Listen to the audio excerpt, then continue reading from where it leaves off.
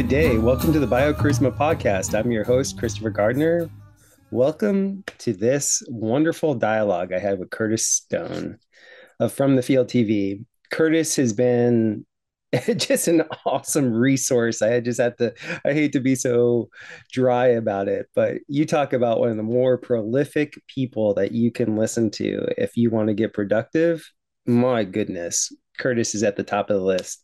My introduction to permaculture was with a gentleman that grew up in the city of San Jose, Costa Rica, and he loved rooftop gardens and just growing all this wonderful produce and just in this little part of a balcony that his grandmother had in downtown San Jose, and he ended up being the farm manager of this area that my ex and I were thinking of investing into, and we became fast friends. And he was just prolific also in his love of what he called urban permaculture, permeated the actual real permaculture, and I just as an efficiency nut.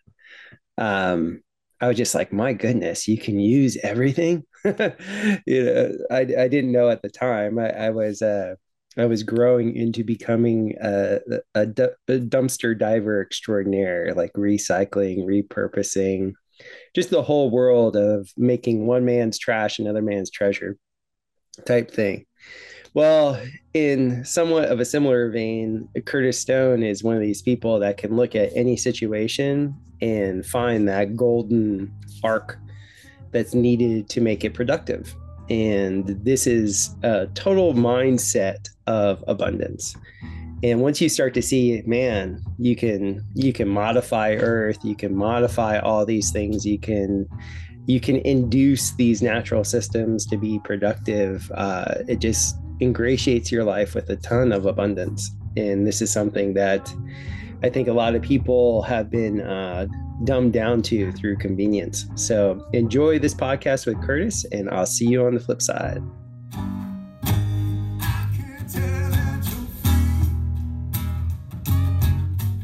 Welcome, Curtis Stone, to the BioCharisma podcast. Glad to have you. Yeah, happy to be here. Yeah, so I was just describing to you the flooding that happened last night. So we don't quite have the off-grid homestead that you have, but we have a house at the end of the road with nothing around it. It is grid tie, but it was a house that was built in 1967, and Oh yeah. it has the what they call the Ozark special add-ons, meaning every Uh-huh. extension that they did for the house, they didn't really plan with how to route water. All right. Fuck. So I have a sunroom on this side that's not really a sunroom, it's a wet room. And then my entire basement is flooded. I shouldn't say entire basement is flooded. Two-thirds of it has water on the ground. But yeah, I'm gonna have to figure out a whole channeling mechanism. I'm thinking I'm gonna do like an earth bag garden wall that will also act as a berm, and I'll run it directly north-south on my property, and I'll use it as a break. So whatever water is coming down the hill, because this house is at the Yeah. bottom of the hill, it will divert the water to like the culvert that's closest that can actually handle that amount of water. Yeah, yeah. Or you could just dig a trench. You could just Well, get a mini excavator and just dig a positive swale and dump it all one direction. the problem is, so check this out, because we're next to a lake easement, it's a conservation easement, we have to pump our black water up the hill. That's fucking retarded. This is government, right? Leave it to government to make something so ridiculous and potentially environmentally hazardous. What a Right. joke. So check this out. 2 o'clock in the morning, I hear the alarm going off for essentially the alarm goes off at our septic when there is no more area for the black water to go. So the Yeah. alarm goes, I have to flip a switch so that the pump then ejects everything 300 yards up the hill. Now That's crazy. it's probably like a 6 or 7% grade, but that's like a lot to shoot up the hill. Yeah, it is. And imagine in a grid down scenario, if you had to do that, you'd be swimming in shit very quickly. Well, I think the way they originally had this house, because this was just a little cabin, it was a one bedroom cabin that they tried to make into like a three bedroom with solarium and all this other stuff. I think they just got too big for their britches and they didn't understand what they were sitting on. You know, they were like a retirement couple from the city, Yeah, and the way it's originally designed, where the original septic is, it actually has a culvert right next to it where the overflow would then just go downhill I see. Yeah, yeah, yeah. to the river. But now the city, the county says that that's you're not allowed to do that. So it complicates things. It makes for like Ah, a 2 o'clock, in the morning digging, a yeah, right. nice little cold affair. Oh my goodness. So that was my night. Yeah, wow. So, Mr. Curtis, speaking of off grid, this is perfect that this happened to me last night because uh, you and I have had quite a bunch of experience of being off grid or semi off grid and having to essentially become master problem solvers. I came Yeah. across your work, God, a friend of mine who was really into urban permaculture. He was like a urban permie. He turned me on to your work years ago, and because that's his like he's like he kind of trained me in the rainforest where we were in Costa Rica, but Okay. he always liked the cityscape urban permaculture scene, so he turned me on to Yeah. you. So I've been tracking you for quite a few years now, and I'm just so happy to have you on the podcast and Nice. get to talk to you about your massive off-grid project that you got going on. Yeah, yeah, totally. Yeah, man. So it's yeah, we got a lot going on up here. My world's very different than when I was doing urban stuff, Hmm. and I'm glad it is because I can't imagine doing anything in cities anymore. Hmm. Now that I live the way I do, we have so much privacy up here. It's just like we can just exist. Like even before I got into any of this stuff, I mean, when I was like 16 years old, I remember just being thinking to myself, why can't we just live? Like, why do we have to Hmm. pay taxes and fill out applications and get licenses and all this bullshit? Why can't Hmm. we just exist? And that was like the beginning of my sort of philosophical conundrum of realizing I was sort of an anarchist in some ways, and also being so drawn to the ideas of permaculture and off-grid living and all that. And now we're doing it as best as we can, Hmm. and it's really cool. It's yeah, it's a dream come true, and it's I get every day I get to just choose what I want to do, really. Hmm. I mean, there's a lot of things to do. There's no shortage of chores, and the systems for those are getting better as time goes on. And then there's, of course, the build project of my house. There's still a lot of earthworks and broadacre permaculture stuff I'm going to be doing this year with the installation of a few ponds and some big positive swales that move snow melt and rain shedding in directions to get into those little watersheds. And yeah, it's a lot of fun, man. It's a lot of fun. It's like I've wanted to do this stuff forever, and I only ever got into urban farming really so I could do this. Right. Urban farming was my vehicle because I had no real skills when I got in. I mean, I was a trained musician. That was my skill, and I'd always been okay with tools and working hard because I was a tree planter in BC. But um, yeah, getting into urban farming was my way of just kind of shooting first, ask questions later. It was like Hmm. I didn't have an into agriculture in any way, but I did it because I was like, hey, well, there's a demand for this, and I can probably figure this out, and so I did it, and because I couldn't buy land, so I would have just gone to this what I'm doing now from the beginning. That's all I Hmm. wanted to do was be off grid, grow my own food, have a family, and do all this stuff. Um, but the urban thing was a way for me to accumulate capital in many ways, right? By knowledge capital, like experiential capital, money itself, capital, and then all the while build up to do this so that when the time came to do this, not only would I have the capital, but I also have the skill base. Hmm. And so, because here I'm acting as a general contractor for all the building, but I'm also developing the land, right? And doing all the land based stuff. And yeah, it's a lot of fun. It is a lot of fun. to have that level of terraforming and that much acreage and to see the whole vision. I know that you are sort of a self-proclaimed, like, just go, no paralysis by analysis type deal. Yeah, yeah, I find myself the same way, but it's also fun, like when you actually get to a certain stage in life where you can have the bird's eye view and go, okay, the overall context for this place is yeah, abundance, protection, whatever your household or your farm context is, fertility, production, and just have that as your bird's eye view, and then know that it can happen. Like know that you can yeah, make it happen is yeah. tremendous. It is. Yeah, it's quite liberating. I mean, and to be where I am now, because yeah, I'm like, I guess I'm a general contractor. I can do a lot of things. I have a lot of skills now. I can build, I can frame, I can do renovations, Hmm. I can run machinery, I can fix equipment. Yeah, I'm a fairly good heavy machine operator now. Um, and I have all the skills to grow food. It's a liberating thing. I mean, I think it's sort of taking a snapshot in time right now. I'm 43, and I started this journey when I was 30, really. Hmm. Um, and I remember the first time I'd grown my own food is when I was getting my farm started.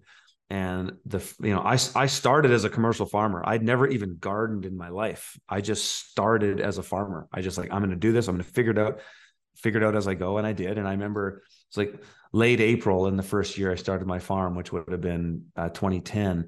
I remember, harvesting my first salad from the field. And it was just Hmm. such a monumental experience to feel like, hey, I grew something, I made something, I created life, and then that life can give life. And you get into this whole philosophical rabbit hole of the idea of abundance and where that can take you. And then I kind of imagine in time how liberating and exciting that was at that time, and then coming full circle to here where I am now and all I'm doing now. It's quite a journey. It's been a lot, Yeah. and it's been just a journey of abundance and exploring, but just kind of just taking risks and chances and just doing things and not asking permission for anything and just fucking doing it. And it's great. It's a lot of fun. You and I have that parallel because I didn't get into organic farming until I was 30, right after my Saturn return. And it was by accident. It wasn't even by nothing like you in the sense like you had the context, okay, I'm going to do this. But I just ended up living on an organic farm Okay. in the middle of the rainforest and like with no job and no money. And it was like, how can I be productive? Okay, you can manage our greenhouses. And Right. so, Yeah. but what a wonderful thing to see, like at age 30, be like, oh my God, there's no such thing as scarcity.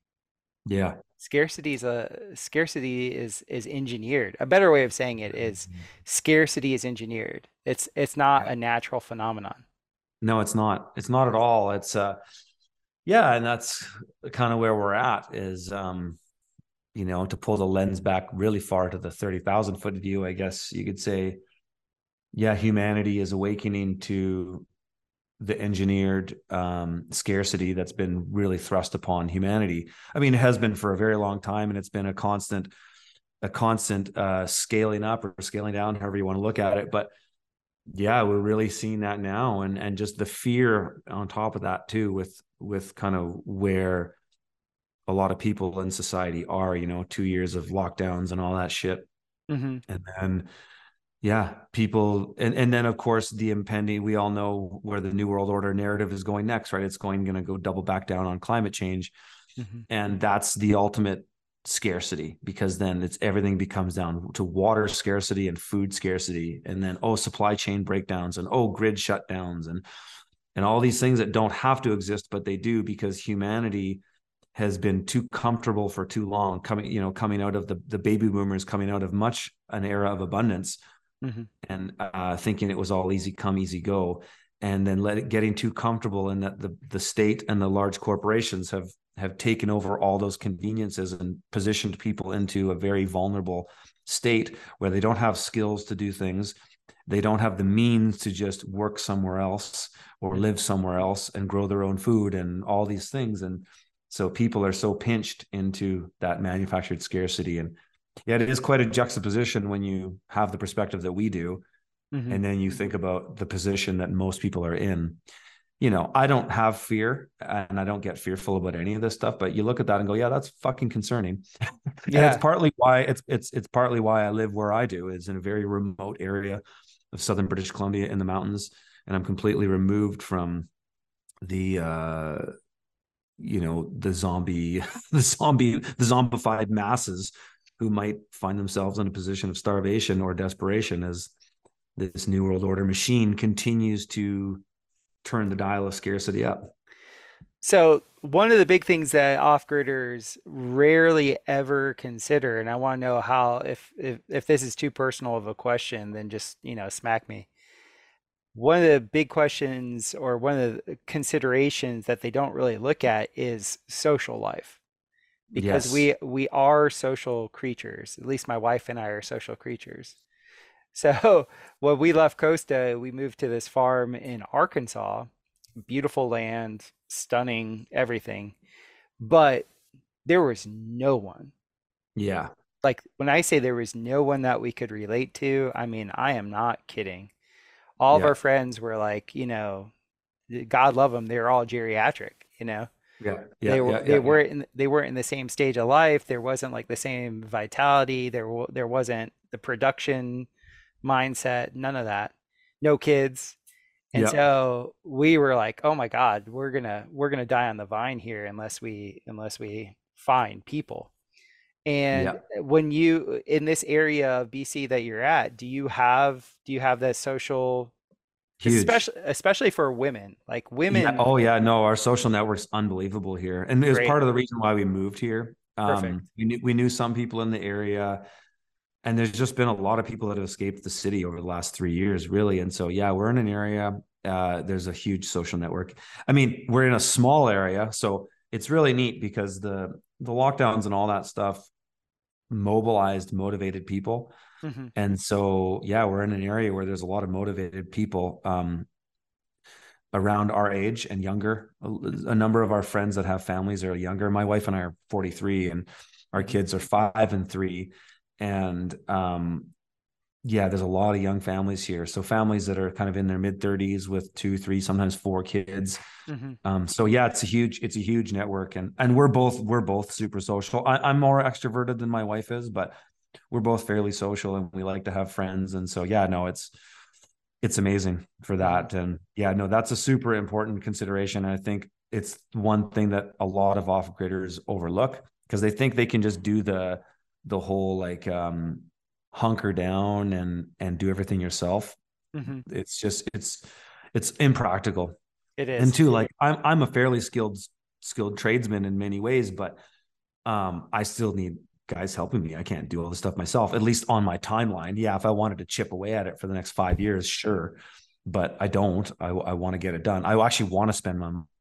I'm kind of like I'm spending money as fast as I make it these days because I don't want to sit on cash, and Right. I want to get it into hard assets and just I know it's coming, and so we're just setting up for that. And yeah, no, but the social element is crucial. Yeah, because a dollar today or a dollar yesterday is worth a lot more than a dollar tomorrow. So got to spend it. Got to go. That's right. Yep. Yeah. That's I've interviewed and I've been friends like in this network of like people that are actually living a objective observational like la landscaping. Like, and the reason why I say that is because I don't like using the word truther anymore because there's so much BS truther stuff out there. Like I know. it's I essentially agree. problem solving people, like people that look and go, okay, X, Y, and Z is occurring. If this, Yep. then that, we got to do this. We have to, this is the way we hedge, whatever. Yep. What I'm noticing in this area and my friends that are all around the world is there is tremendous weather modification. Have you Huge. have you been in the same area of Canada your entire life? More or less, yeah. Well, no, I lived on no, I lived on the east. I lived in Montreal for almost 10 years. Okay. Um, so that was all my 20s basically. But yeah, I have been on the majority of my life, I've been on the West Coast, on the west side Hmm. on the coast. So Yeah. what I'm trying to do is I'm trying to somehow, some way get to what the actual natural weather pattern is.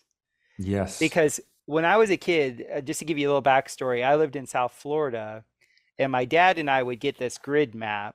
And every hurricane season, we used to, grid. He showed me how to use a plot map, and we would plot map the hurricanes.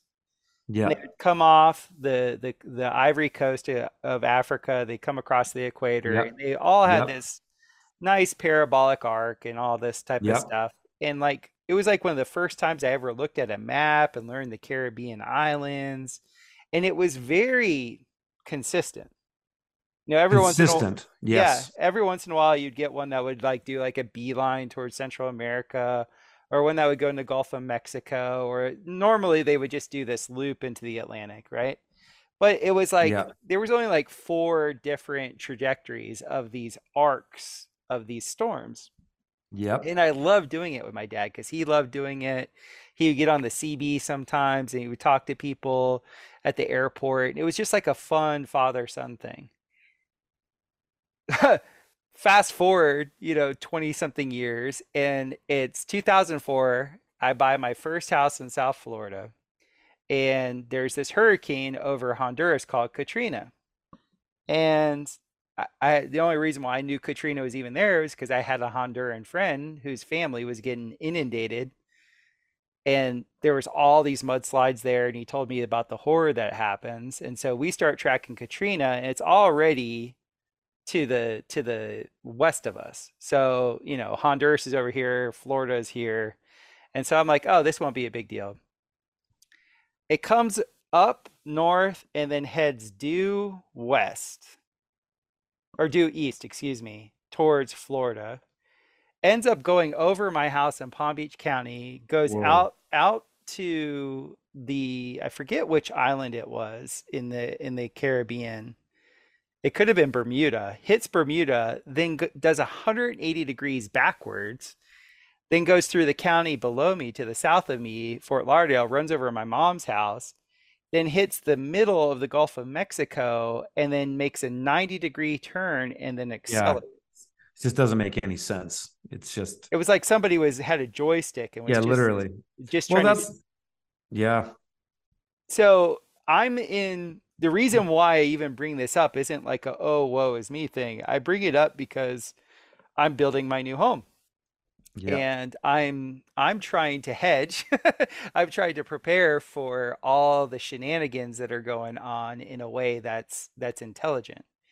And the the reason why I want to ask you, because you're an observant dude, is like what type of weather modification are you actually watching happening around you? And the old timers in your area, how drastic are they actually even saying it is?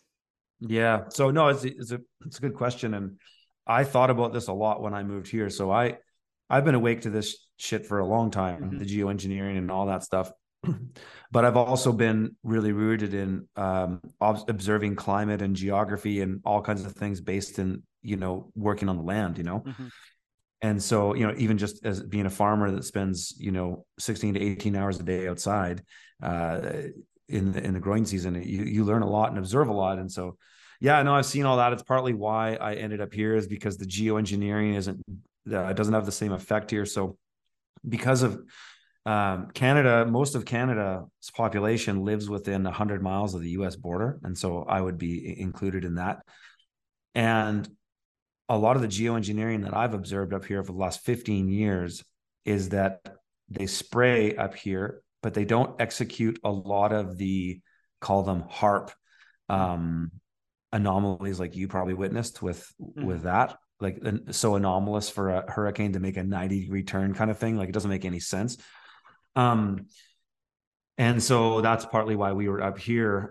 Yeah, you guys in Missouri, man, it's crazy. Yeah, so we just don't get in the mountains. This is why I like the mountains. Part of the reason why I like the mountains is that when you're in higher elevations, you don't see the bottom of radical weather. So when you think about the climate, you think about the stratosphere down to the earth that we live on, the ground. Hmm. Weather is always the harshest in the lower spots. So for example, a hurricane that comes off the ocean, the major point of impact is either in the ocean, or the worst is is on the shoreline, right? That's the place to get hammers the worst. And so it's even the same when you think about Tornado Alley and you think about places like in Arkansas. And I'm very familiar with your climate. We can talk later about this course that I've been building. I'm so familiar with North America's continent now and all the climate and where all the weather happens and all this stuff. Is that the lower elevation you are, the more susceptible you're going to be to radical weather. And so I think you guys are like 600 meters or something in, I forget what you are in We're at Missouri. 1,200 feet. We're at like Yeah, you're 400. 1,200 feet. Yeah, Yeah. yeah, 300 meters. So it's lower, I'm at 1,000 meters, which is 3,000 feet, Right. 3,300 feet.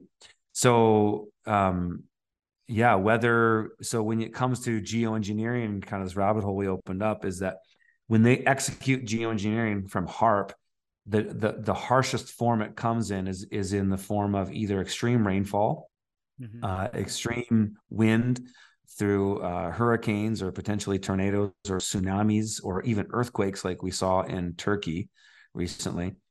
And yeah, that's why I chose the mountains. In the Bible and even the Quran, that God tells people to go to the mountains. And so I think there is something to that. And so these days, I just go on everything on observation. I don't care about the fucking science. I don't care about anything. I just go, what can I observe with my own eyes as clear as day? And that's all I need for geoengineering. I mean, yeah, you can go and look up, I'm sure your audience is already with us, so I don't even bother having to try to defend geoengineering, but I just go on everything on observation. And that's been a thing that I've really learned through studying permaculture for as long as I have. Precisely. And practicing. And so I just go in and I look at all this stuff super analytically in a very agnostic way, in a sense that I have a super holistic perspective, as macro as you can possibly imagine. So people in the permaculture space often think about the holistic context in, okay, your lifestyle on the land, and then how do you integrate with that land base? How do you live on it? Where do you put things, buildings, gardens? And what is the holistic context there? For me, the holistic context even goes further back, as I look at the broader climate, but also I include the government and all the crazy shit they do. And I also even include the spiritual context.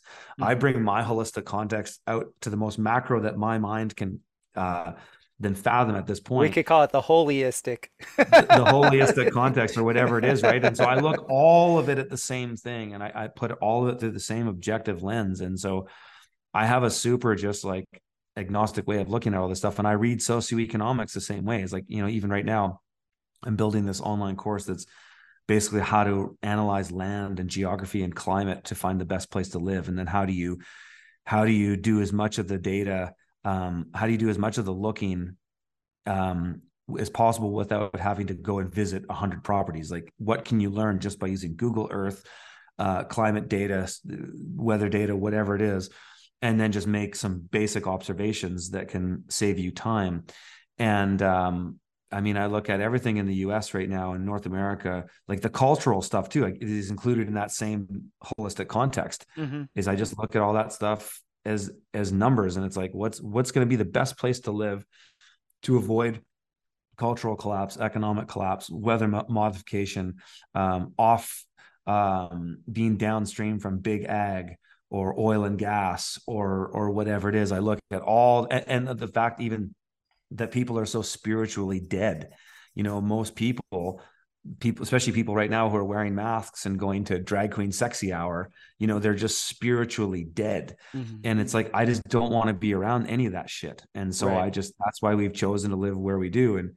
And the challenge we have is that it's colder. Like there's still 2 feet of snow on the ground here, and it is getting warmer, and it's sunnier up in the mountains though, which is amazing. So another thing with the geoengineering is, yes, they spray, but it has way less of effect on us here. And our mutual friend Owen Benjamin, he's basically downstream from me as far as the prevailing winds. So the prevailing winds come in from the northwest here, and then they blow southeast. And so I'll I'll see a bunch of spraying. Like there was one day I observed an insane amount of spraying. There was about 100 planes that went over, but it all just blows down to the southeast of us. And I texted Owen, I was like, hey, you got a lot of chemtrails coming your way. And he was like, holy shit. And then days later, he had a massive weather event, like a crazy snowstorm. And we had a little bit of it too. I got about 3 inches of snow. He got like 8 inches of snow. Hmm. So They yeah, engineered a weather event right around Christmas time here.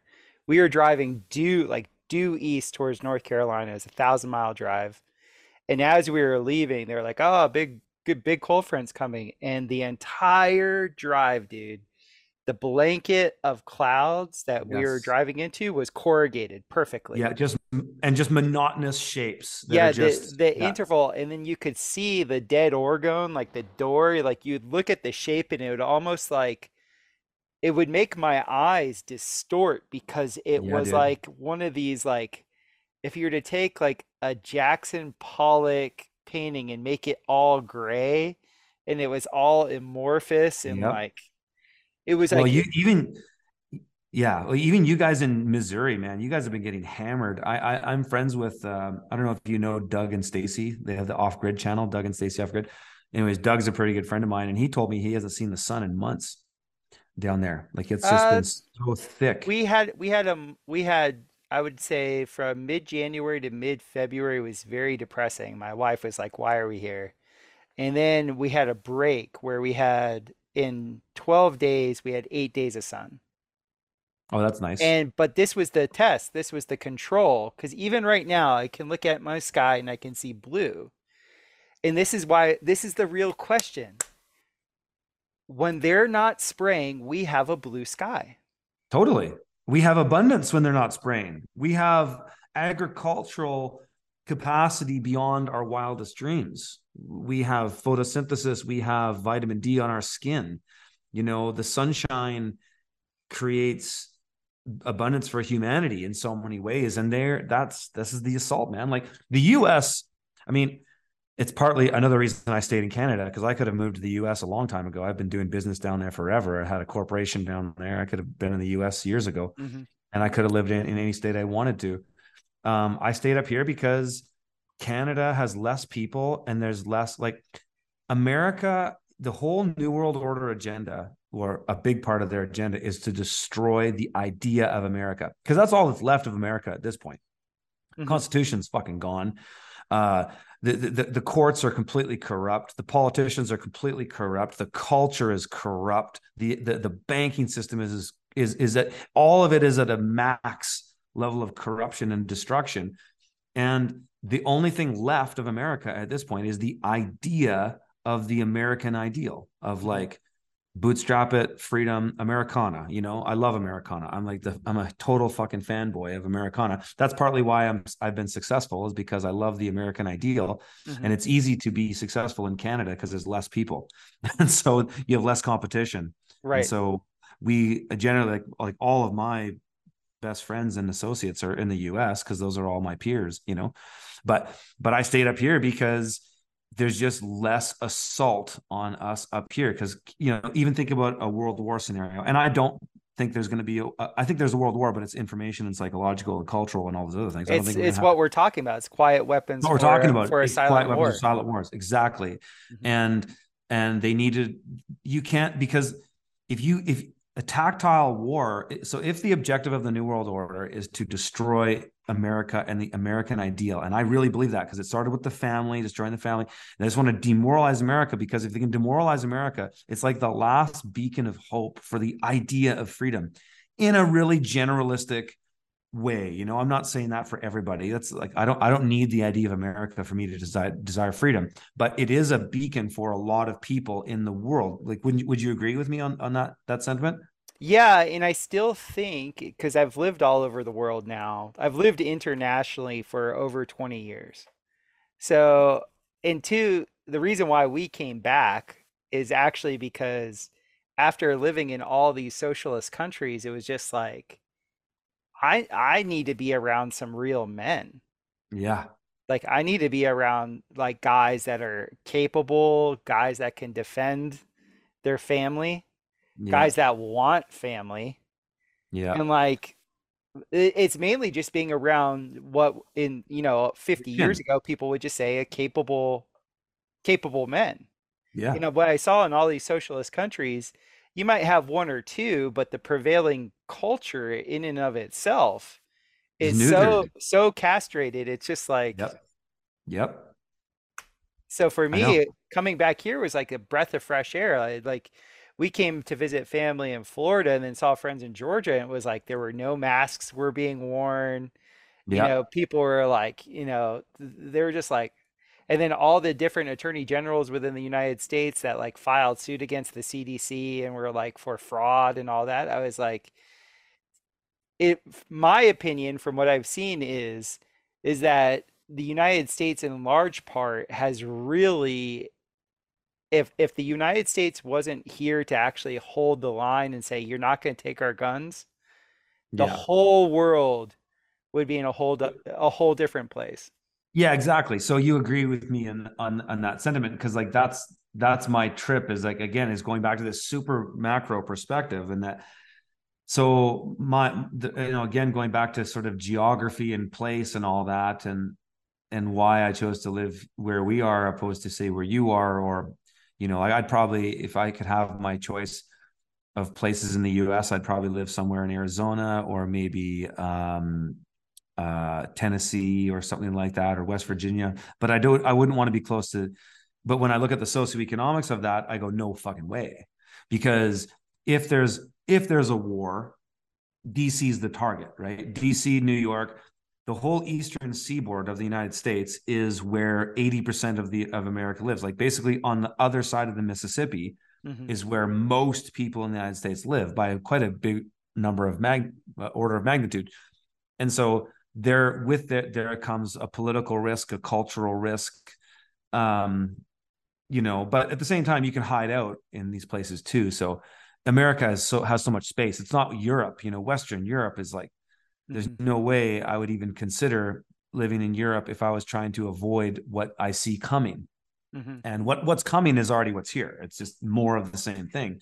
But so, going back to that kind of thing on the chemtrails and where it started and just the demoralization of America is because America only exists as an idea now. And so if they can destroy the idea of America by completely castrating, as you said, the American ideal, the American man, the American family, then the New World Order can have the complete reign of it because it is the last bastion, but it only exists in an idea. But the idea is the last thing, and it's the most important thing, really, because without the idea, it's all gone. And then that's our history, that's our I culture. think I think you would have fun actually in our little neck of the Ozarks because this is the Boston Mountain Range. So it's the very, I guess you would say we're 2.5 hours from the Mississippi River. We're Okay, 2.5 hours west or east? west. Okay, because I've got Google Earth open as I'm looking as you tell me. So go ahead. Yeah, and apparently the Boston Mountain Range it's actually part of or I don't know how to say this correctly. I think the Mammoth Cave system. Like essentially Missouri is built like what we know of as Missouri right now is pretty much over all these massive old, you know, underground cities, cave systems, huge drilling and mining operations. The I've been a massage therapist for a bunch of years now, and a Mm-hmm. big deal with that is being grounded. I've never been on ground that's more grounding than here. Like Wow. I can hear the diamag I can hear the ground current here Right. because You guys there's so much bedrock here. totally. Well, there's a lot of soil there too, right? Just it's a This there's soil, we're 3 hours away from where we had our farm in Arkansas. The oh, soil okay. here is like so significantly deep, much deeper than what we had in Arkansas. Oh yeah. We are Well, higher up in the mountains in Arkansas, but there was no yep. soil. Yeah. Well, Arkansas gets so much rain that it just washes everything out. Like there's parts of Arkansas that I profiled in this course we built that get 120 inches of rain a year. That's nothing. Yeah. You know, I you know what we got in Costa Rica last year? Well, that's yeah, okay, sure. The tropics, that's different though. Yeah. But in Costa Rica, your geography allows for free flow of that water in play, and it's faster, and Yeah, there's a lot true. of trees still in Costa Rica. Arkansas and a lot of these places have just been clear cut and turned into shitty ag land and just clear cut and left, so Yeah. much of the environmentalists are right in a lot of ways. They're just wrong on climate change. Yes. They're right in that, poor forestry practices, poor agricultural practices. I mean, that's the problem, is that the soil is just gone. We don't have much soil. Like Joel Salatin has been talking about this for 30 years. Hmm. And it's true. Like there's very little topsoil anywhere anymore. And that is when you look at all the other things that are going on economically, socially, culturally, and regarding infrastructure with the supply chains and all that. And then you put in, there's really only an inch left of topsoil in the most fertile areas of North America. That's insane. Hmm. And so there's only so much time. We have all these big farms. I mean, I'm looking at um, Missouri here on Google Earth right now, and there's a lot of parts of Missouri you don't want to live in because you're surrounded by big industrial agriculture. Hmm. There's a lot of it that is fine though, like you said, in the Ozarks and stuff like. Um, but yeah, I mean, all those farms grow a lot of food for a lot of people. It's not the food that we eat, Right. fortunately, but it's the food that the average people eat that we depend on for all kinds of services, and it's If you don't mind me yeah, asking, I would still like to like stay out at that 30,000 view because I yeah, yeah, really yeah, I really love the meta macro side of things. totally. If I'm to be honest, I think this is just part of the cycle. Yeah, I Like agree with that. it's literally part of the cycle. So you say you agree with that. Like we learned this real easy equation in university. I had a finance degree, so we mainly studied economics. And there was this whole measurement of what they called natural capital. Yes. And once the natural capital, the main, X factor of natural capital was the population, because humans are considered natural capital. And there was an equation where it said, well, once the age hits such and such, the average age hits such and such, then that natural capital then diminishes. Yep. And banks, the banking system, the international banking system, because I'm of the mind, just privately, that there really are all these corporations that call themselves countries really aren't like countries. they're Yeah, they're yeah. they're corporations underneath this this 100%. this lending apparatus, this fiat apparatus of banking. And the banking system essentially says, okay, people are old. We're pulling the plug. We're Right. we're gonna move we're gonna move all the energy over to where people are young, dumb, and full of cum. Right. And so Asia is that, all the BRIC countries are that right now. Like I think the BRIC countries overall are half the age of what, the European and North American populace is. And so it was so simple to see that. And that was in the mid 90s. I was being taught that. Like it wasn't a mystery. And it was even like when you have the Federal Reserve say, okay, this system can only really last about 80 to 90 years, maybe 100 years if it's on fumes. And then you see everything since 2001 has just been complete and utter shenanigans to keep the illusion of the petrodollar and all that stuff Right. going on. So Yep. this is Yep. just, I think it's high time, actually, the cycle, like the, I've come to a sense of real calmness because I understand people get what they want, and most people externalize authority. So like you want to be resilient and independent. Well, you're making it happen. You're Yeah, doing I'm it. taking responsibility for that authority, right? I'm not handing it off. Precisely. Yeah. And this, I believe this whole realm is here. You either externalize authority and make Yep. false idols, or you internalize authority and recognize the kingdom of heavens within, and you Yes. and you do it. Yep. That's it. There's like, Yeah. Yeah. No, and I totally agree with that. I think though, like I would even go more macro than you oh, probably do have it. in your mind as well. But yeah, those cycles are there within the finance world and the sort of geopolitics of it. But I think we are in a time of this awakening thing, and we're in this larger spiritual cycle, if you will. Mm-hmm. And I think we've had these many times before, and I think we've had many resets before. And I think, you know, you look at lost civilizations and you go down the rabbit hole with stuff Mm-hmm. like Graham Hancock and Randall Carson and guys like that, Atlantis and old civilizations that were super advanced and all that. I think there's been many times in history where there was a breakaway civilization that came out of, as a result of accumulation of a cascade of many things like social, economic, cultural, what have you, and spiritual, in the sense that it's only a matter of time. So I'm not a Christian, but I hold a lot of Christian rooted beliefs and whatever, Mm-hmm. and what I believe is more or less accumulation of my own observations over my own life and my own experiences. And so take it for what it's worth. But I do believe that that humanity, if you're born of creation of the creator, you're a part of that creation. And though your life experience is to manifest that creation in a variety of different ways, like whatever blows your hair back, really.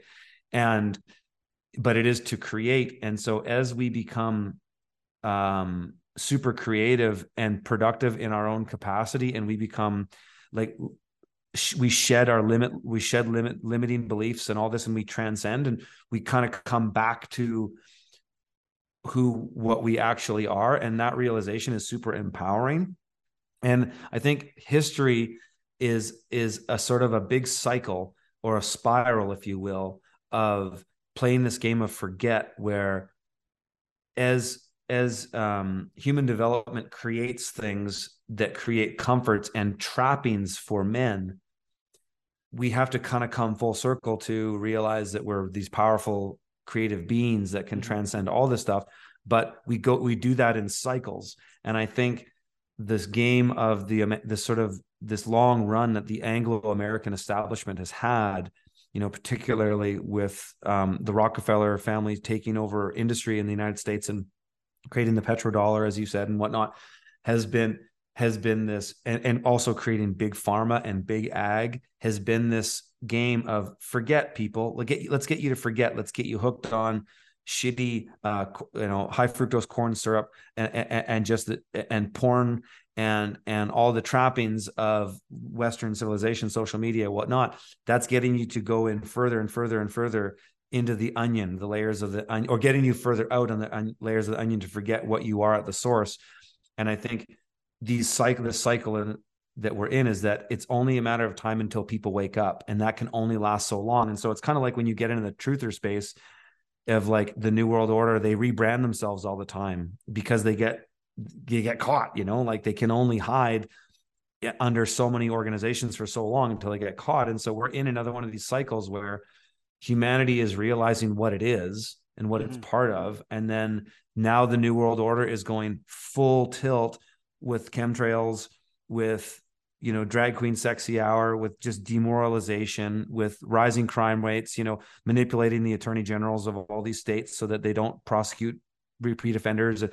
You name it, just go down the litany of all the demoralization. And so we're in this dichotomy cycle of humanity waking up versus an onslaught to prevent you from waking up. Mm-hmm. Well, the beautiful thing about, corruption is this: corruption breeds incompetence. So I see a lot of the processes that are full tilt. Yes. My friend Dr. Daniel, she told me this years ago, and it really relaxed me. There's two things that really relax me because I've been in this world for quite a while. And then she said, "Dude, it's a den of snakes that eats itself."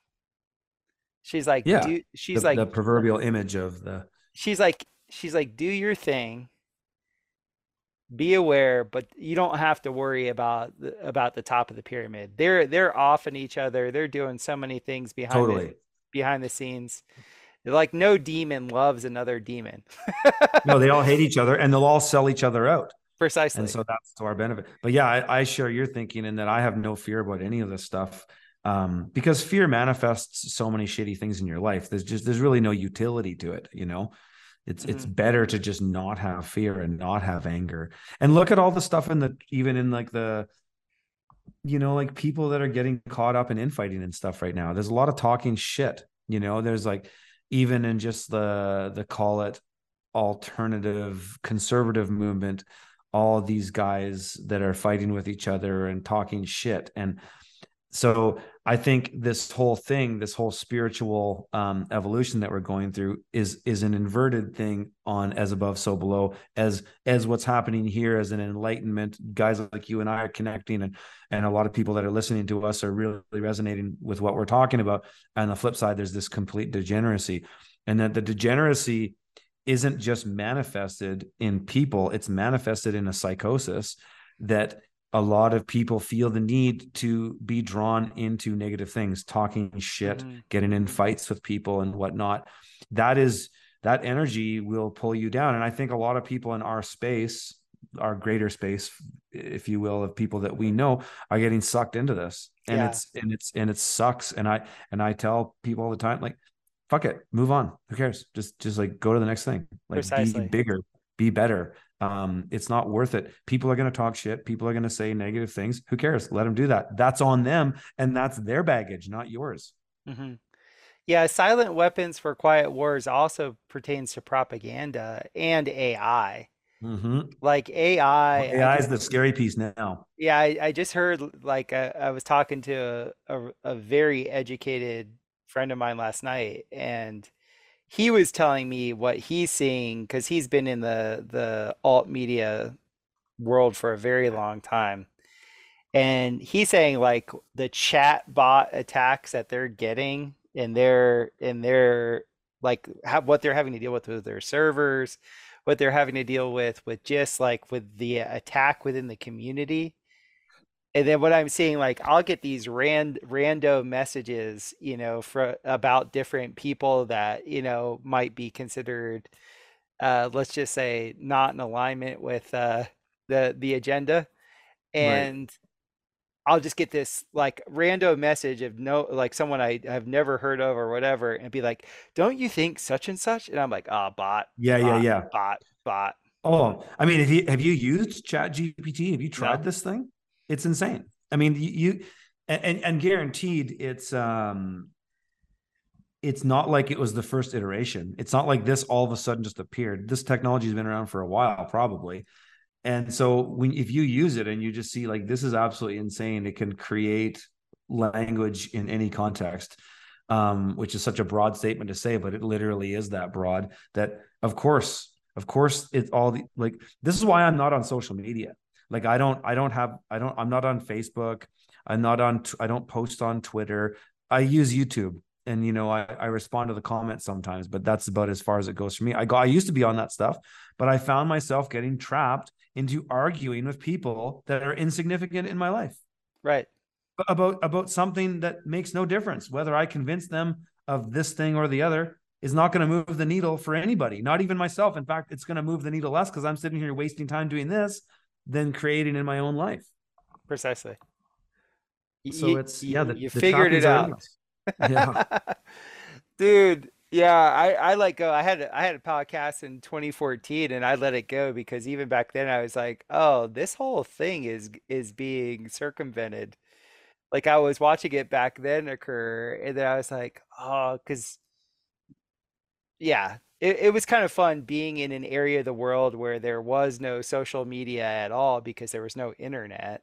Yeah. And Right. then like seeing the simplicity of life, like from 2007 to 2011 or 12, I didn't have internet. Wow.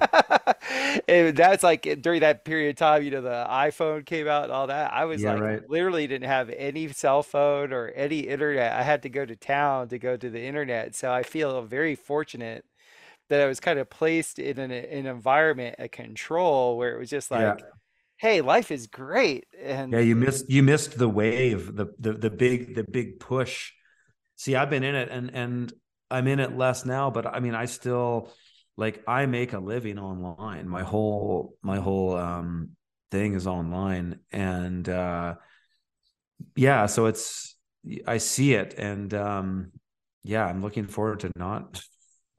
Eventually I'm going to just disappear from all this stuff once I'm completely set up. I mean, I'm keen to document what I'm doing for a while, to inspire people, but eventually I'm just gonna just get away from all this shit, because I don't really care what everybody what everything is going on. Like, I know the agenda enough now, because I've been into this Hmm. stuff for so long, that I can see exactly where it's going, and I don't have to have a perfect timeline, but I know where it's going. I look at trends. I can, like I said, I'm very agnostic with the way I view all this information, all these things happening.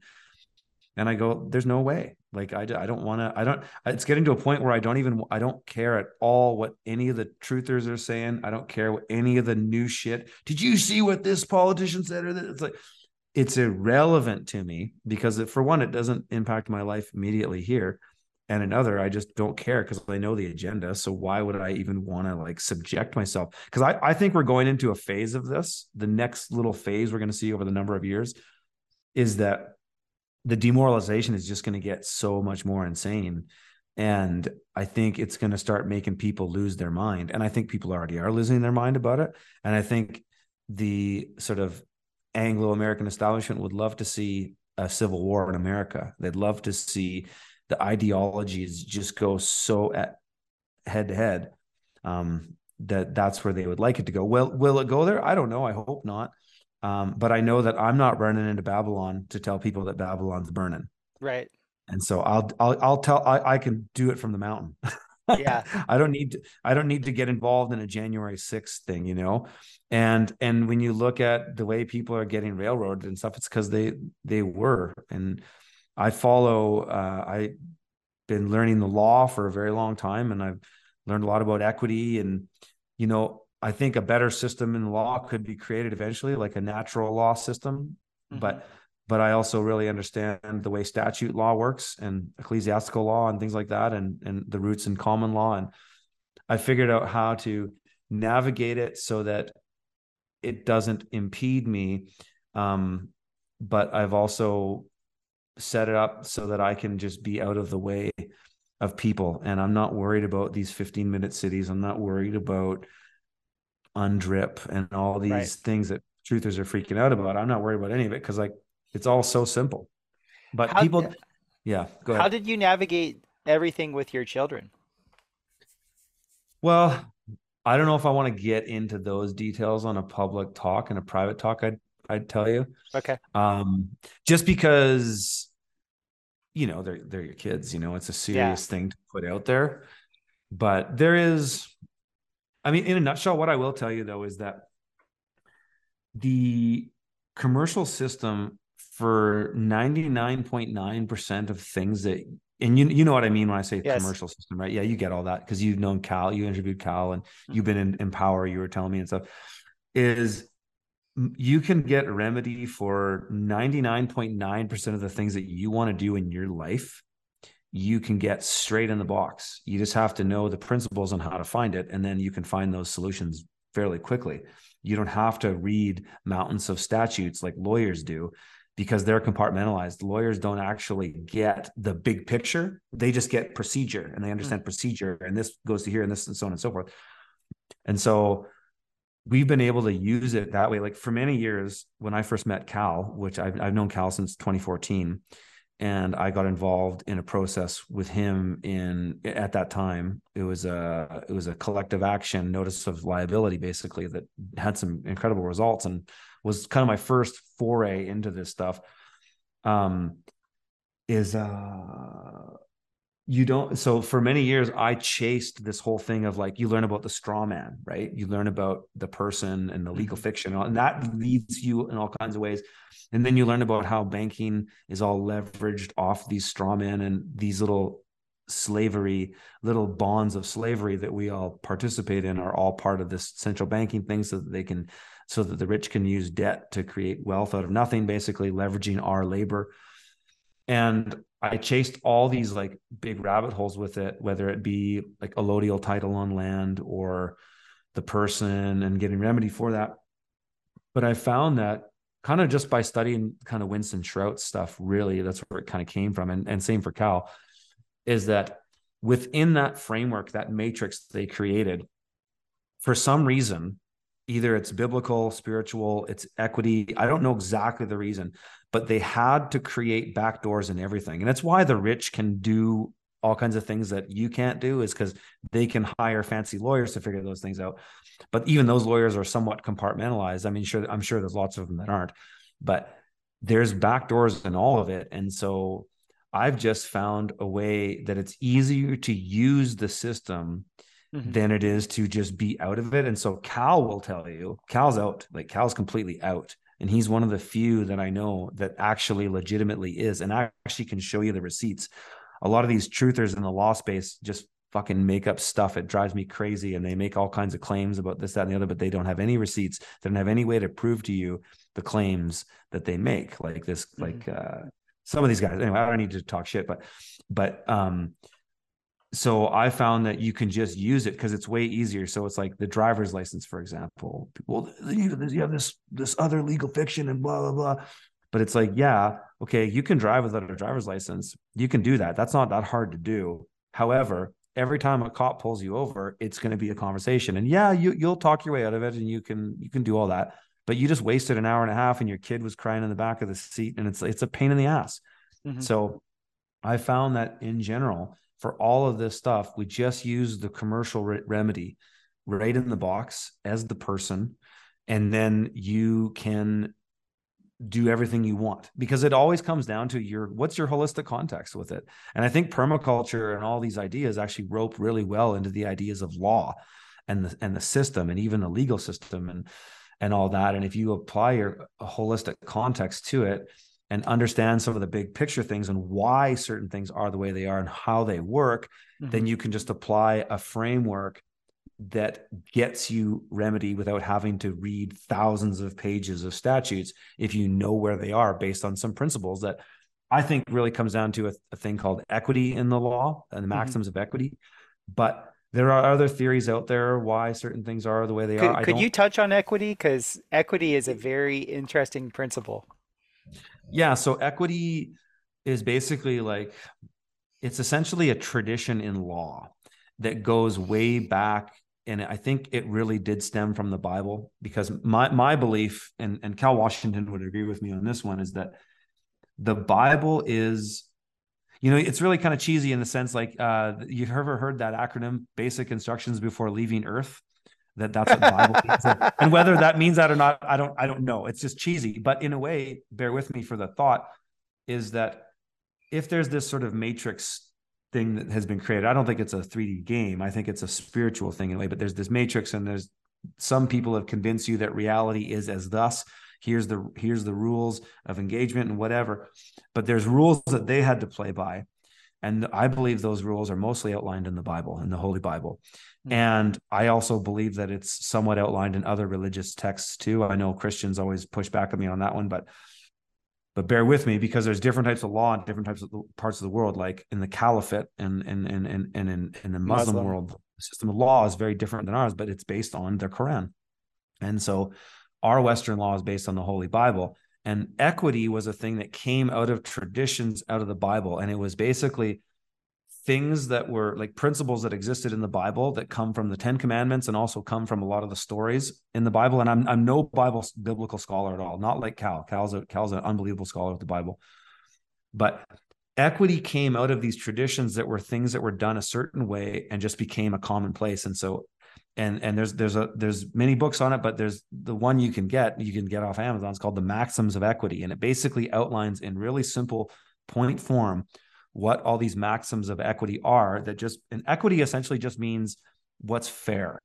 So what's the fair way to do this based on how things have done? It's similar to common law in that way, but it's not common law, because common law was a lot of established after the Magna Carta. This stuff was this is way before Magna Carta.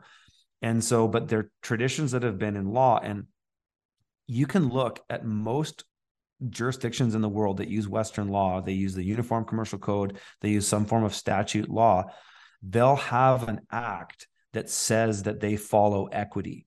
So in many countries, it's called the Judicature Acts.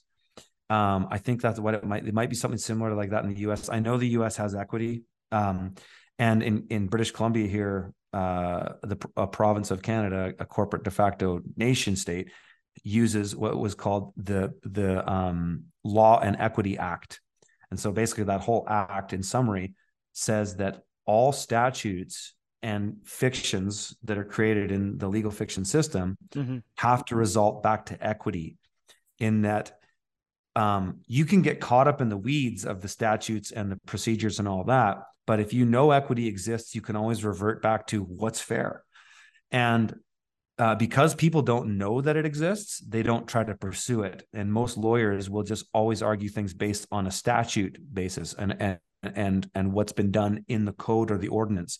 But you can actually access equity, and equity basically gives you remedy for almost everything, because there's kind of 12 principal maxims of equity that are used, that you can see throughout all Western law. Anybody can just Google them. I won't do it off memory, but some of the ones that are really important as far as getting remedy in the statute legal system is one that says equity will not suffer a wrong without a remedy. And what that essentially means is that because statute law is color of law. Like, have you heard that term before? Yes, I Color of have. law. So like the Bar Association, it's right on their own website, is we use color of law. Law is the Bible. Law is actually natural. And we all know it's wrong to murder an innocent person. We all know Mm-hmm. it's wrong to commit a crime and damage somebody's property, right? So equity is all rooted in that stuff. And you can have these remedies. So because it's color of law, it's not law. And so it's fake law. And so if it's equitable, you have to have a way around fake law. You have to have access to real law. And so Mm-hmm. that's one of the main principles that I use. If I ever have a bureaucrat come at me for anything, any type of administrative body or whatever, and they're coming at me for something that's not fair. Like, we just did a remedy for some farmers in Canada, and they had the county coming after them saying, you need to do this, and we're going to come and inspect your property, blah, blah, blah, blah, blah. Well, in law, in color of law, everything comes down to money, right? It's all Mm-hmm. about the money. It's all about the banks. And so under it's equitable, but it's also even in the international treaties that you are not obligated, even as a person, as a corporation, any fiction, you're not obligated to perform without compensation. And so no government bureaucrat has the authority to demand you to do X, Y, Z without fair compensation. Mm-hmm. And so if you know that from a principled standpoint, then they can't make you do anything. And they can try, and you can play a game with them back and forth, but you can stand your ground. And so equity, in a way, it just comes back to all these things. Like, another one is equity doesn't aid a volunteer. It means if you took the shot, the information is out there, it's on you. You're Exactly. liable, right? Mm-hmm. Another one is he who seeks equity must do equity. And that means that if you want equity and fairness in law, you also have to be equitable and fair. Mm-hmm. So if you're asking for an equitable outcome from a judge, but you were a dick and you did some stuff that you shouldn't have done, you're not going to get equity. Mm-hmm. You're going to get they're going to throw the book at you. So in a sort of a long-winded way of explaining it, that's what equity is. And it's basically it's the foundation of all remedy in law. So in public forums, I don't tell people how to get specific remedy. This is how you don't pay taxes. This is how you don't do this or this and that. But the principles are there. And I think one of our missions on this earth is to transcend the system, because I think the legal system as it's been created is a big part of this matrix. Yes. It's this big part of this fabricated reality. Mm-hmm. And so God's test is, can you go in and get out? Right. Yeah, because it creates all the securitized debt. Yeah.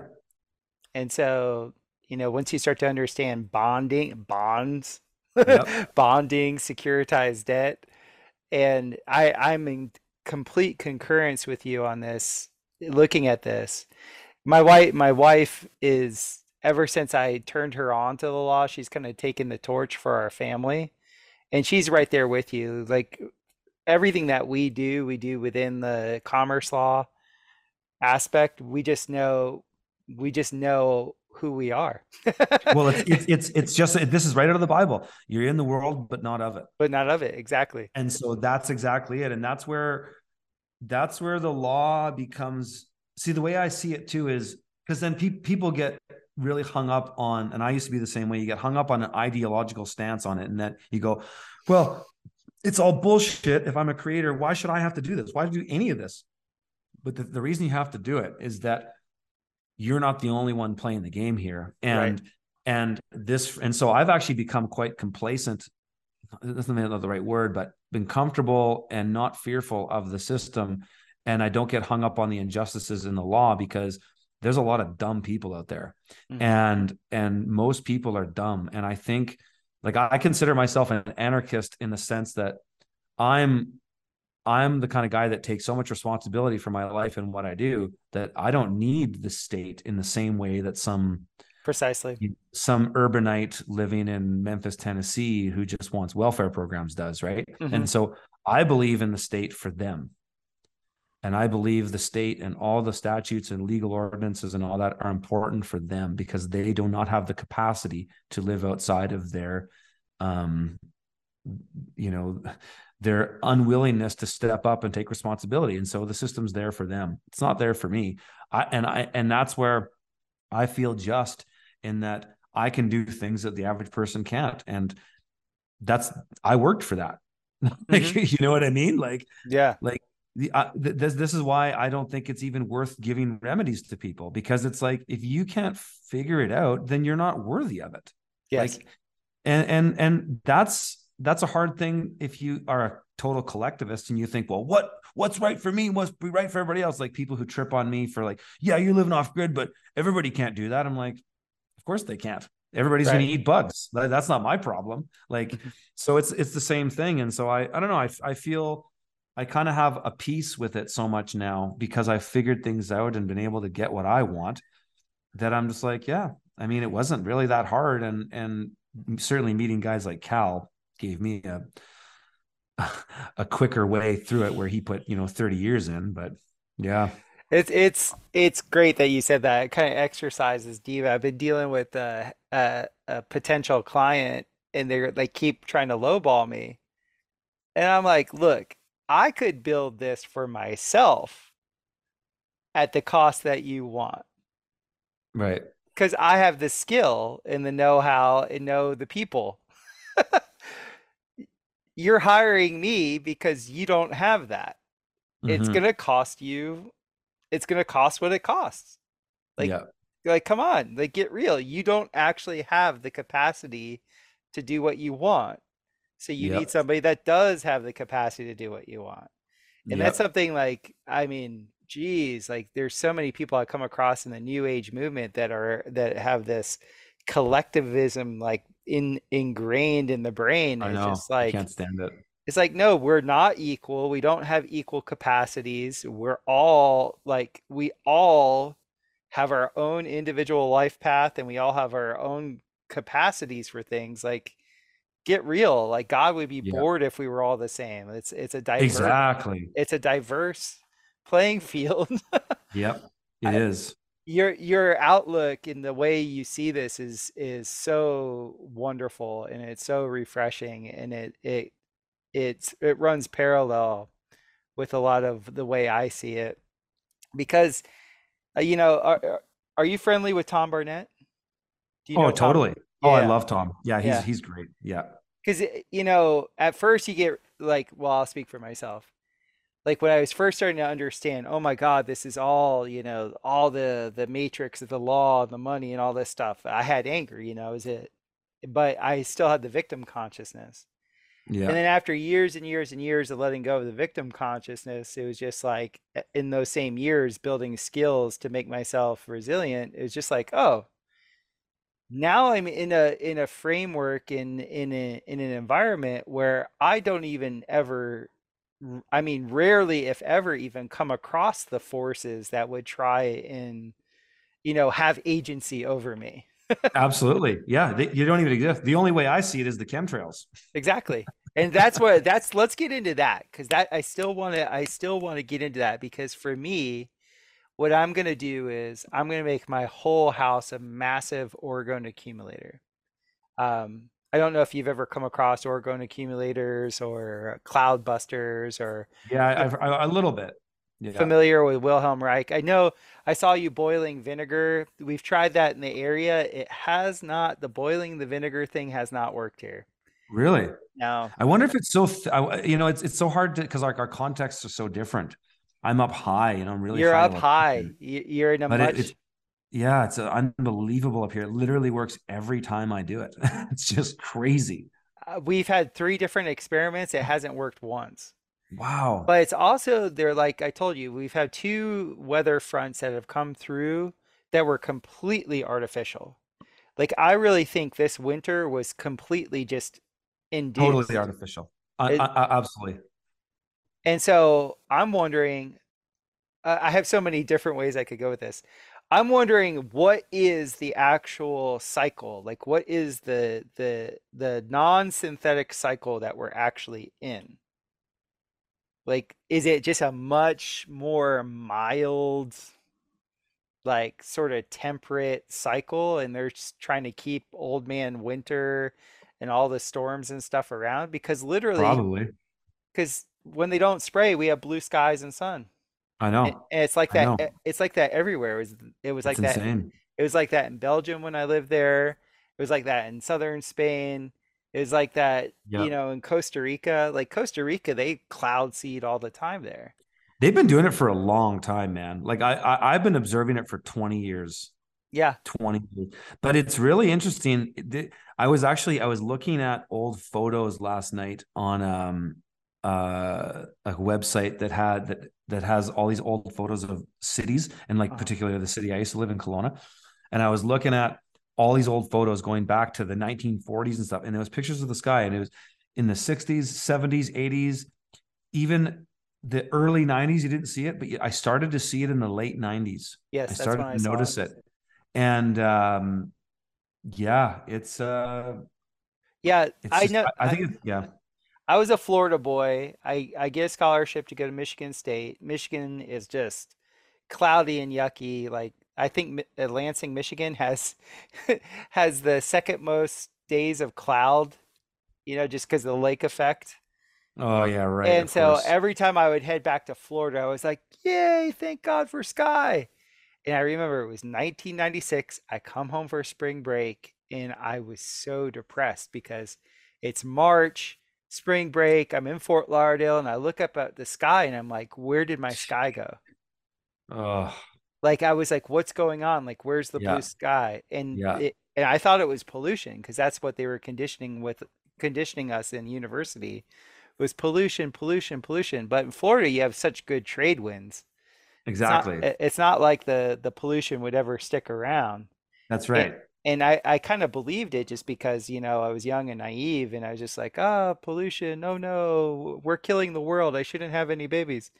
Yeah, Um, but this is different.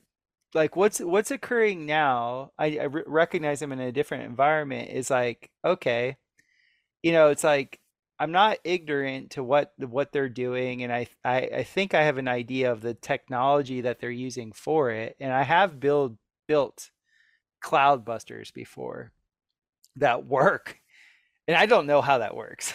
I don't even know I don't like either. we've done orgone like put orgone accumulators in cars and like with a dead tap like not even barreling into the air intake or anything like that. Just like with a single line and just tapped it to the engine. So there's no entryway into the engine for any gas or anything. And the engine runs, 20, 30, 40% more efficient.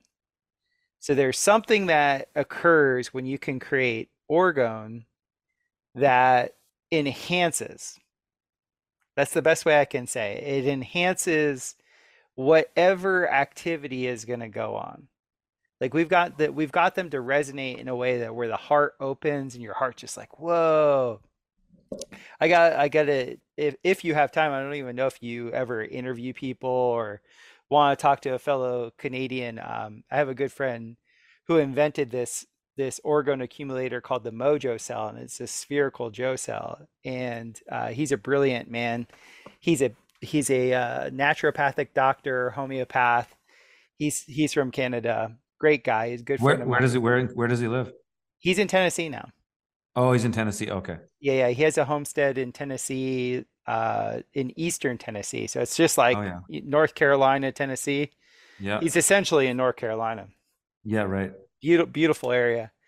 And yeah, these cells that he invented, they hold about a liter of a water, and we've played with all these different ways of actually charging them and getting them to emit whatever they're going to emit. But they have incredible effects on your health, on your consciousness. Wow. They just enhance things. Wow. And I've always been a big water buff, and that's part of the reason why I got into biochar for like cleaning my Right. own water and stuff like that.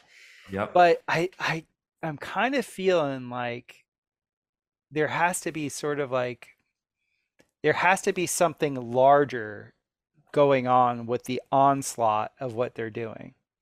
I don't I know if that agree. I don't know Yeah. if I don't know if it's just a seasonal thing. I'm just throwing shit at the wall and seeing what Well, sticks. yeah, yeah. Well, it certainly has more of an effect in the winter than it does in the summer. In the summer, and I actually, I record. I have a really cool weather station on my property now, and I record everything. I record the amount of light coming in, wind direction, wind speed, humidity, rainfall, snow, temperature, everything. And because I like looking at data, and it's just amazing how much light, more light we get. And so this thing measures light, and it's called lux. I don't know what this Yeah. stands for. I don't know what it is, but it measures it in this unit of lux. And it's insane as I watch coming out of January how much higher it gets day in and day out, as we get into summer. And it's basically going to be this big bell curve in summer, and then coming. And this isn't about the daylight hours either. It's not in relation to how much daylight you get in a day. It's how much is coming in at any moment, and it is significant how much more comes in the summer. And so it's like they can weather modify. It seems like it works better when it's colder. Hmm. It seems to have more of an effect when it's colder. That's what I've observed. But yeah, I mean, the big play with it, I mean, is it some weird geoengineering thing? I don't know. I think not geoengineering, but terraforming thing or something. Like, are they trying to just modify our entire world to make it more habitable for somebody else and less habitable for us? I don't know, and I wouldn't even pretend to know. But it's just, I see it. And I mean, the vinegar works for me here. It's certainly keeping me sunny most of this winter, which has been amazing. It got to a point where when it got too cold, it wouldn't have the same effect in this or for the same time. But like in the summer, I'll put it out, and they've been spraying all morning, and it'll literally clear an area that's huge around us, like a 10 Hmm. kilometer area. But in the wintertime, I'll do it, and it'll make a break, just like a break above us, which it'll amount for something. It will bring in more light, Hmm. but it doesn't have the same effect. And so, and again, I have no idea why or how that works. I heard about it from Amanda Vollmer, and then Oh, my cool. wife did. And we just started doing it. It was like, holy shit, this works all the time. Like, this is amazing. We've burned through like 100 4-liter bottles of vinegar this winter alone, or not the winter, maybe between now and the fall, but and they're $2 each, right? So me Yeah. spending $200 on vinegar has given me a shitload more solar power in the time I need it the most, Hmm. and has made it warmer in my greenhouses. So That would it's be totally such a had an funny effect. that'd be such a funny loop in over unity circles to be like, okay, I use vinegar to get over unity with my system, and people will be like, what do you mean you can burn vinegar? Yeah, yeah, Not in the way you think. yeah. Yeah, I'm gonna make I noticed I got into dome building, and I didn't know why I was building domes for a while because it was extremely frustrating to do, especially in the tropics. And I got this spiritual hit one day. It was just like, oh, uh, y- domes bring water.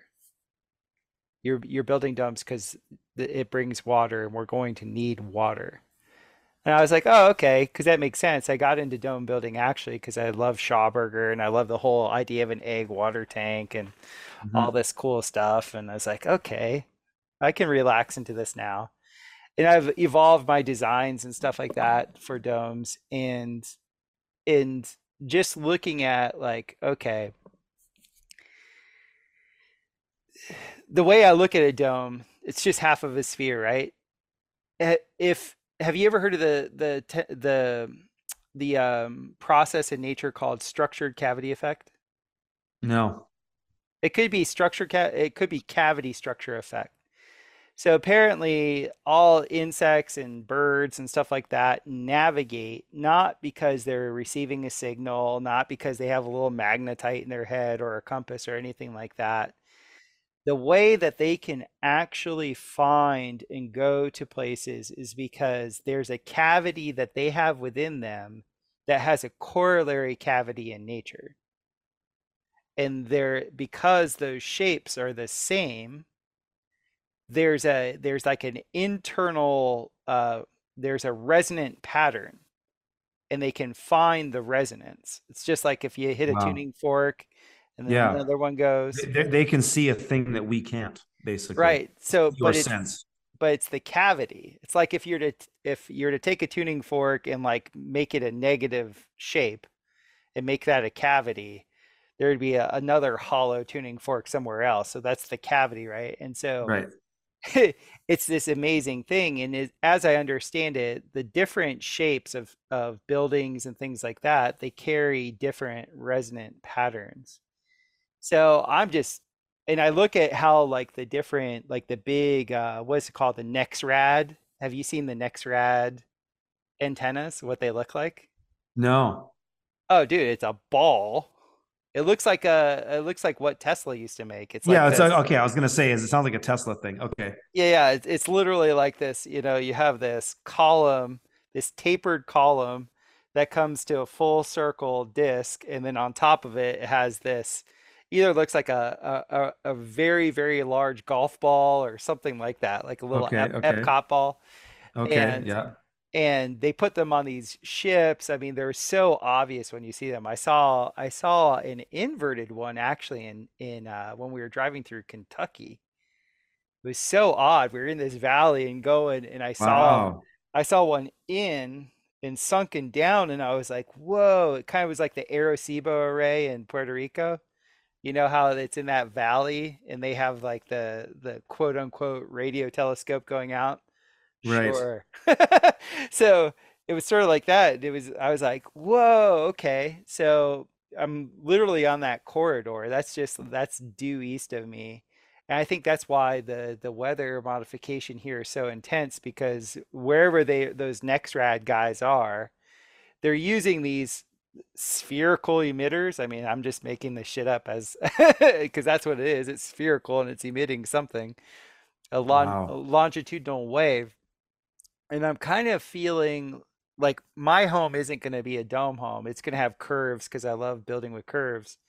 But I'm going to actually make the structure in and of itself a resonant structure. Have you ever come across the work of Tanya Harris? I don't think so. She's this artist from Ireland that figured out how to make a cymatic pattern the resonant frequency of a structure. So she reverse engineered how you actually find the resonant, the underlying resonant signal of structures. Wow. And you'll like this because you're a musician. You know what you do, and also all the meditators I tell this, they're like, "No way!" So, and I'm greatly reducing her system, but what she'll do is she'll go into a structure, she'll record the silence of the structure Uh-huh. for a specific interval, Yeah. and then she records the silence again for another set interval, and then she records it again for another set interval. And I think she does 7 different intervals. She does like takes a pattern and an average or something like that out of that. Yeah, I mean, I think I don't think she's ever shared like the full. how exactly it works. Yeah, it might be Right. one of these patented things or whatever.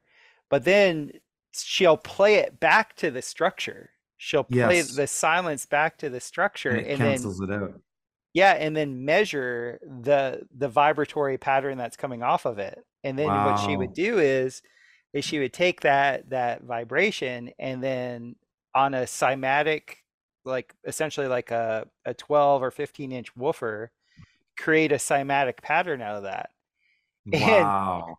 she saw that there, I think she did it with 6 or 7 different cathedrals through the British Isles, that Yeah. cymatic pattern that was created was actually, for the most part, exactly what the rose window was of the cathedral, Wow. right? That's amazing. Yeah, that's some ancient technology shit right there. I met a guy, I met an engineer who was from Sweden once, and they did a similar technology on the trains and to make them quiet, where they played back a reversed sine wave that Hmm. canceled out the sound of the train, and the train is it's crazy technology. But wow, dude, I have a hard stop in a few minutes here because I have another podcast coming up and I got to get something to eat before I do it. No problem, my man.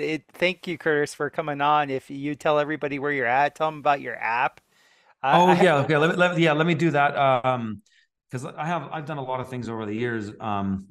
People can, people want to see where I post content. It's from thefield.tv. But yeah, we've built this really cool course that I think a lot of people in your audience would like. It's how to find land. And so the course is going to be called how to find or what is it? Finding your finding your perfect property, something like Mhm. that. The website is homestead.freedomfarmers.com. And it's just a landing page right now to get emails. We're still building the course. It'll be ready to launch in April. But basically, I teach people how to recognize patterns in geography and climate and source the data and basically look for an ideal property to live in. And so the course is me kind of going through a bunch of principles and a framework that I've used because I did this in consulting for 10 years, basically. Mhm. And now I'm just out here. You guys figure it out. You can find your own best property by just using observation and a framework. And so we use the P.A. Yeoman's layers of permanence or scales of permanence, Mhm. which looks at geography through these 11 layers and goes, okay, what's hardest to change and what's easiest to change? Climate is hardest to change, geography is second, water third, socioeconomics fourth, and it goes all the way down. And so we use this framework to show people how to evaluate property and land just by looking at these layers. And you can use Google Earth to do most of it. And so, yeah, people will probably, if they want to get out of the city and they want to move to somewhere like you are in the Ozarks, beautiful country, places like that, and you want to find ideal property, check it out. It'll be up. But yeah, it's homestead.freedomfarmers.com.